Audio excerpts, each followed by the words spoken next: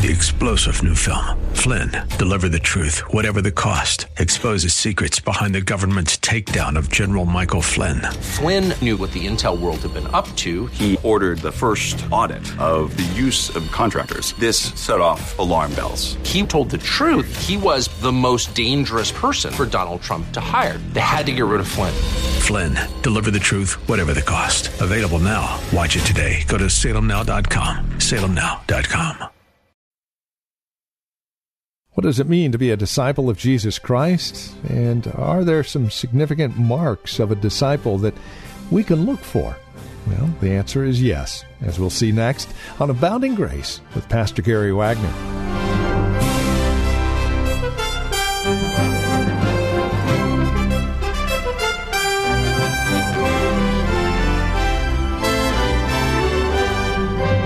Not so much that it's a check-off list to see whether or not I am a disciple of Christ, but they are 3 marks of grace that God will give to us to remind us that we are indeed His. Welcome to today's program. This is Abounding Grace with Pastor Gary Wagner from Reformed Heritage Church in San Jose. We're looking at those 3 essential marks of a disciple found in Mary of Bethany, of all people. We're in Luke chapter 10, verses 38 through 42. We would invite you to join us now for today's broadcast of Abounding Grace. Jesus is going back now to Bethany, knowing Lazarus is dead. And the first one to greet him is Martha. Let us read verses 17 through 27. Then Jesus came. He found that he had lain in the grave 4 days already. Now Bethany was nigh unto Jerusalem, about 15 furlongs off. And many of the Jews came to Martha and Mary to comfort them concerning their brother. Then Martha, as soon as she heard that Jesus was coming, went and met him. But Mary sat still in the house. Then said Martha unto Jesus, Lord, if thou hadst been here, my brother had not died. But I know that even now, whatsoever thou wilt ask of God, God will give it thee. And Jesus saith unto her, Thy brother shall rise again. Martha saith unto him, I know that he shall rise again in the resurrection at the last day. Jesus said unto her, I am the resurrection and the life. He that believeth in me, though he were dead, yet shall he live. And whosoever liveth and believeth in me shall never die. Believest thou this? She saith unto him, Yea, Lord, I believe that thou art the Christ, the Son of God, which shall come into the world. That's Martha talking here, beloved. And notice the story. Jesus took that length of time to get there. Possibly because of a common Jewish superstition of that day, that the soul of a person stays near the grave for 3 days, hoping some way or another to get back into that body. But on the 4th day, it was said, on the day of composition, there is absolutely no way for the soul to come back and resuscitate the body. And Jesus wanted people to know that there was no superstition in effect here as he brings Lazarus back to life. Secondly, he says, the Jews were there to comfort Mary. And the Jews is a phrase that was used in John's Gospel to note the enemies of Christ. Then Martha gives an expression of her faith, a profession of faith. It was a great profession. She says, I know that God will do whatever you ask him to do. I know that my brother will rise again in the resurrection. I do believe that you are the Christ, the Messiah, the Son of God, even he who comes into the world. Even her statement, if you had been here, he would not have died, wasn't a rebuke, beloved. I think rather that it was an expression of regret. And Jesus doesn't simply say to Martha then in comforting her that he'll be given resurrection and life. He says, I am the resurrection and the life. There is no resurrection and life apart from me. I'm the one who brings the experience of life of heaven into the life of my disciples here on earth. I am the resurrection and the life. He that believes in me, though he were dead, even though he were dead spiritually, shall never die. Do you believe this, Martha? He will live. Even if he dies means the moment a person puts his trust in Jesus Christ, Christ brings into that person's experience the life of heaven. He's saying, Martha, I'm not promising you something in the future. I'm bringing into your life a present power right now that is going to change everything. Martha, with all of her faults, was most certainly a woman of faith. She gave a tremendous and orthodox profession of faith. She said, I have believed, and that is in the perfect tense. She said, I have a faith once given to me by God and that permanently remains in me forever. That's what a perfect tense denotes. I have believed, not I just believe.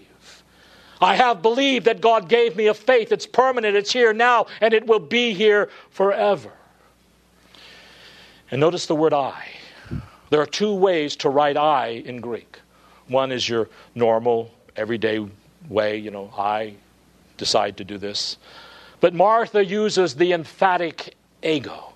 I have believed. Whatever anyone else thinks, whatever these Jews do and who are trying to console me, whatever anyone else does, I have placed my trust in Jesus. And notice now an important conjunction. It says, I have believed that. And then she tells you the things that she believes. In other words, her faith wasn't vague and contentless. It had definite doctrinal content.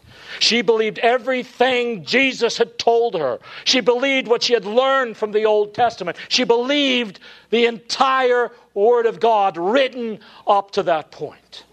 And after meeting Martha, then Mary comes out to be comforted by Jesus. Let's read verses 28 through 32. And when she had so said, she went her way and called Mary her sister, secretly saying, the Master is come and calleth for thee. As soon as she heard that, she rose quickly and came unto him. Now Jesus was not yet come into the town, but was in that place where Martha met him. The Jews then, which were with her in the house, and comforted her when they saw Mary, that she rose up hastily and went out, followed her, saying, she goeth unto the grave to weep there. Then when Mary was come where Jesus was and saw him, she fell down at his feet, saying unto him, Lord, if thou hadst been here, my brother had not died. Mary greets Jesus, and once again, where is she? She's at the feet of Jesus. And notice Jesus' response in verses 33 through 37. When Jesus therefore saw her weeping, and the Jews also weeping who came with her, he was deeply moved in spirit and was troubled, and said, where have you laid him? And they said to him, Lord, come and see. Jesus wept. Then said the Jews, behold how he loved him. But some of them said, could not this man who opened the eyes of him who was blind have kept this man also from dying? Beloved, there is the shortest verse in Scripture. Jesus wept. But you need to understand the words that brought about this weeping. It says in verse 33 that when he saw Mary weeping and the Jews weeping also over Mary's grief and the death of Lazarus, he was deeply moved in spirit and troubled. And out of being deeply moved in spirit and troubled came tears from Jesus' eyes. Now these words, deeply moved and troubled, in Greek denote a person full of anger. Let me read you a quote from one of the greatest Christian scholars that's ever lived, at least I feel, Benjamin Warfield. Think, why was Jesus so troubled, so full of rage that tears came out of his eyes? Warfield said, it is death that is the object of his wrath, and behind death him who has the power of death, that is Satan, and whom he has come into the world to destroy. Tears of sympathy may fill his eyes, but this is incidental. His soul is held by rage, and he advances to the tomb, in Calvin's word, a champion who prepares for conflict. The raising of Lazarus thus becomes not an isolated marvel, but a decisive instance and open symbol of Jesus' conquest of death and hell. What John does for us in this particular statement is to uncover to us the heart of Jesus as he wins for us our salvation. Not in cold unconcern, but in flaming wrath against the foe. Jesus smites him in our behalf. Jesus hates death. He hates the one who has the power of death. He sees how this satanic death has come into the lives of his dear friends, and he's enraged. But he has come to that grave to destroy the works of the one whom he hates, and to set the captive free from the power of death. The Bible tells us that Mary wept, and the word there is loud weeping and wailing. It says concerning Jesus that he wept, but it is a word used there. It is a quiet weeping. He didn't wail loudly, but he was deeply grieved and troubled. And the Jews, well, they misunderstood his tears. They thought he was frustrated because he wasn't there and wasn't able to do something for Lazarus. Then in verses 38 through 46, we see the raising of Lazarus from the dead. Therefore Jesus, again groaning, deeply moved within, cometh to the grave. It was a cave, and a stone lay upon it. Jesus says, Take ye away the stone. Martha, the sister of him that was dead, saith unto him, Lord, by this time he stinketh, for he hath been dead 4 days. Now that's an important verse to let you know that this, my friends, was a real resurrection. This isn't a figment of someone's imagination. There is a physical resurrection about to take place. This man stunk. There's a big stone over the doorway to this cave. This man in the cave has been dead so long, there's already a stench coming out of that grave. And it is this man that Jesus is going to literally raise from the dead. Jesus said to her, Did I not tell you that if you believe, you will see the glory of God? And so they moved the stone. And Jesus raised his eyes and said, Father, I thank thee that thou hearest me. And I know that thou hearest me always, but because of the people standing around, I said it, that they may believe that thou did send me. Lord, I have come here to raise Lazarus, that these people might believe and be saved. And when he had said these things, he cried out with a loud voice, with an intensity of passion and emotion, Lazarus, come forth! And one commentator said, the reason he addressed Lazarus by name is that if he had said, come forth, every grave would have emptied in that whole cemetery. Lazarus came forth. And then very simply, he who had died came forth, listen, bound hand and foot with wrappings, and his face was wrapped around with a cloth. And Jesus said to them, unbind him and let him go. Now think about it. That's a pretty amazing statement. Here you have a miracle within a miracle. Here Jesus raises a man who has been dead for 4 days from the grave. They already have him all wrapped up. I'm sure you've seen pictures of mummies wrapped up in linens. Here Lazarus is wrapped up and he comes out of the tomb. He couldn't have possibly walked out of that tomb. That's not possible, having all this linen wrapped around his arms and legs. It was a miracle within a miracle. Jesus raised him from the dead, and then he drew him out of that cave. Then, after he came out, he said, take all of this off of him. In verse 45, we see that God answered Jesus' prayer that they believe. It says, then many of the Jews which came with Mary and had seen these things which Jesus did believed in him. So you see, Lazarus' death was not ultimately about death. It was about life. Lazarus died, but he didn't remain dead. Now, of course, Lazarus did eventually die, but this event prefigured the resurrection of Jesus, and it prefigured our resurrection, which, believe me, will be far more glorious than Lazarus' resurrection. And why is that? Because we are going to be raised from the dead, and we will never have to suffer and die again as Lazarus did. Then the last time we hear about Mary is in John 12, verses 1 through 8.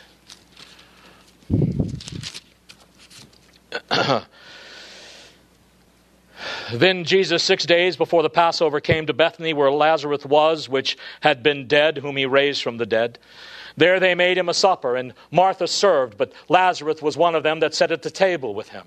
Then took Mary a pound of ointment of spikenard, very costly, and anointed the feet of Jesus, and wiped his feet with her hair. And the house was filled with the odor of the ointment. Then saith one of his disciples, Judas Iscariot, Simon's son, which should betray him? Why was not this ointment sold for 300 pence or denarii and given to the poor? This he said, not that he cared for the poor, but because he was a thief and had the bag and bare what was put therein. Then Jesus said, let her alone. Against the day of my burying hath she kept this. For the poor always ye have with you, but me you have not always. What a story. Sometime after Jesus raised Lazarus from the dead and 6 days before the celebration of the Passover, Jesus once again came to Bethany for dinner, and Martha once again served him. He was reclining at the table. Mary came up to him and began anointing his feet with a pound of a very costly ointment, a perfume. And she wiped his feet with her hair, and the whole house was filled with the fragrance. The betrayer, Judas got on her case. He's already determined now to betray Jesus. He sees something that could have been sold and that he could pilfer, so he rebukes Jesus for letting her waste this expensive perfume. And expensive perfume is an understatement. The cost of this perfume was 300 denarii. You remember what 1 denarii was? It was 1 day's wage. The cost of a year's salary for Mary to purchase. What was the significance of this anointing of Jesus? Costly perfume like this was normally poured out on a person's head, not on the person's feet. The curious thing is about Mary's anointing of Jesus is that she did pour it out on his feet. That's what a slave did. That was what the most lowly position of all, a slave, would do. And this was an act of utter humility and servanthood on Mary's part. So when Mary was anointing Jesus' feet, it was not only an act of great humility, but also an act of great devotion and love. She didn't care what anyone thought. She unbound her hair to dry his feet. Women did not unbind their hair in public in those days unless they were prostitutes. She didn't care what people would say about this extravagant display of devotion for Jesus. Mary wasn't concerned, and she didn't stop to calculate the public reaction. Her heart went out to her dearly beloved Lord, and she gave expression of her feeling in a touching and a beautiful act, an act of love and devotion. And we see here, beloved, that loving and showing your devotion to Jesus is even better than spending a year's wages feeding the poor. Jesus says to Judas, let her alone in order that she may keep it for the day of my burial. For the poor you already have with you, but you will not always have me. He's saying that this woman understands my mission more than any of the rest of you who have been around me for 3 years. I've been telling you over and over that I'm going to Jerusalem to suffer at the hands of the Pharisees and the chief priests. I'm going to be crucified, die, and I will rise again. And none of you understood me. She's anointing me for my burial. This woman understands me more and my mission more than any of you, my disciples. Why? Because she sat intently at Jesus' feet and let him teach her. She fell at his feet and let him comfort her. And now she has fallen at his feet in worship and adoration. She knew more about Jesus than anyone else around her. Now, you have met Mary of Bethany. When we see her, she's always sitting at the feet of Jesus.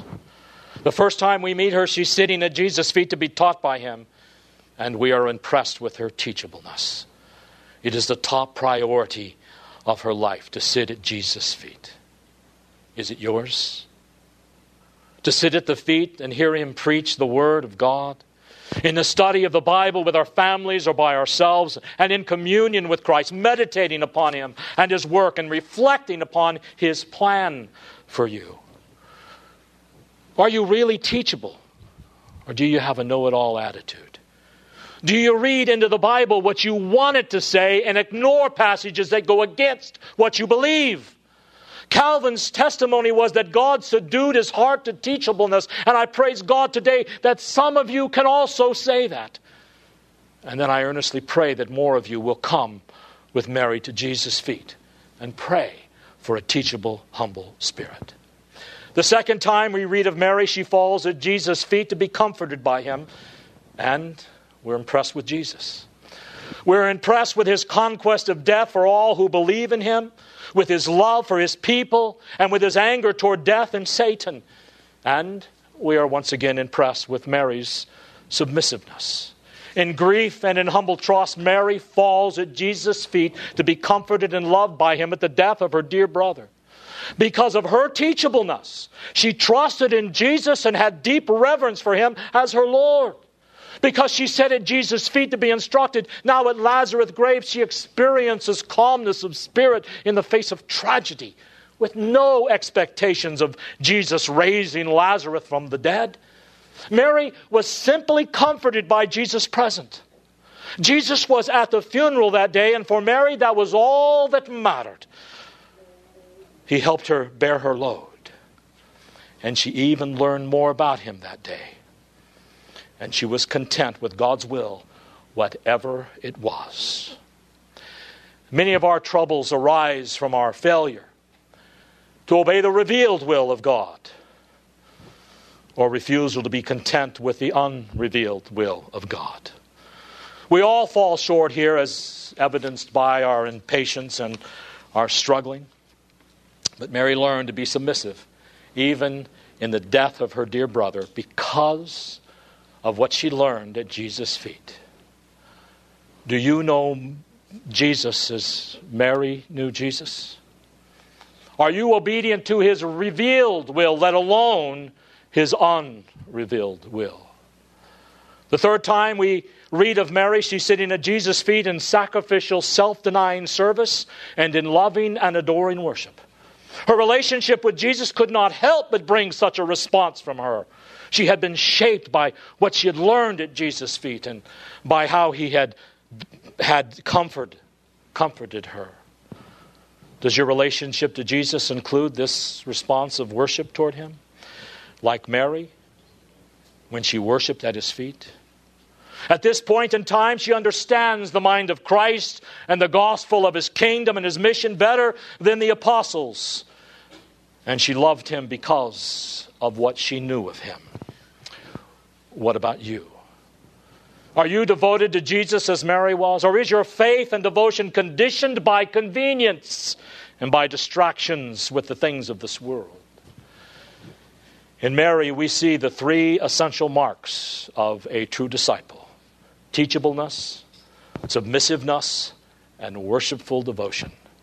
But her primary characteristic was her close and intimate attachment to the person of Jesus.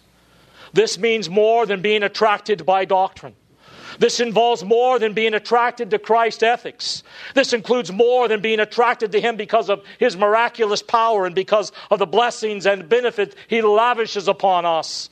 It is being attracted to him as an incomparable person to whom we long to give all of our love and our devotion. Charles Spurgeon once told of a Mr. Welch, a pastor in Suffolk, England, who was noticed sitting by a walkway weeping. One of the members of his congregation came up to him and said, "My dear Mr. Welch, why are you weeping?" Wiping the tear from his eyes, he said, "I prefer not to say." And then this member pressed him, "Please, why are you weeping so?" He said, "I'm weeping because I cannot love Jesus more than I do." Have you ever wept like this? Let me end with the words from that great hymn, Sitting at the Feet of Jesus. Sitting at the feet of Jesus, oh, what words I hear him say. Happy place, so near, so precious.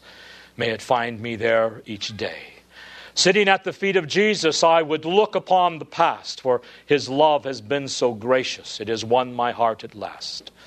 Sitting at the feet of Jesus, where can mortal be more blessed? There I lay my sins and sorrows, and when weary find sweet rest. Sitting at the feet of Jesus, there I love to weep and pray, while I from his fullness gather grace and comfort every day. Bless me, O my Savior, bless me, as I sit low at thy feet. O look down in love upon me. Let me see thy face so sweet. Give me, Lord, the mind of Jesus. Keep me holy as he is. May I prove I've been with Jesus, who is all my righteousness. Well, that's all the time we have today. This has been Abounding Grace with Pastor Gary Wagner from Reformed Heritage Church in San Jose. If you'd like to review today's broadcast, we would invite you to contact us for a copy of the program. They're available for just $5. Mention today's date and we'll send a CD your way. Here's where to write to us. PMB number 402, 1484 Pollard Road. That's in Los Gatos, California. The zip code is 95032. Again, that's PMB number 402, 1484 Pollard Road. Los Gatos, California, 95032 is that address. Our phone number, if you'd rather call, 408-866-5607. That's 408-866-5607. Our website is reformedheritage.org, and if you'd like to join us for worship, Sunday services are at 2 p.m. We meet at the Lone Hill Church on 5055 Lone Hill Road in Los Gatos. Directions at our website, reformedheritage.org, or again, call 408-866-5607. Thank you for joining us today. We look forward to seeing you next time we get together as we continue our studies in God's Word. Until then, may Christ be your abounding grace.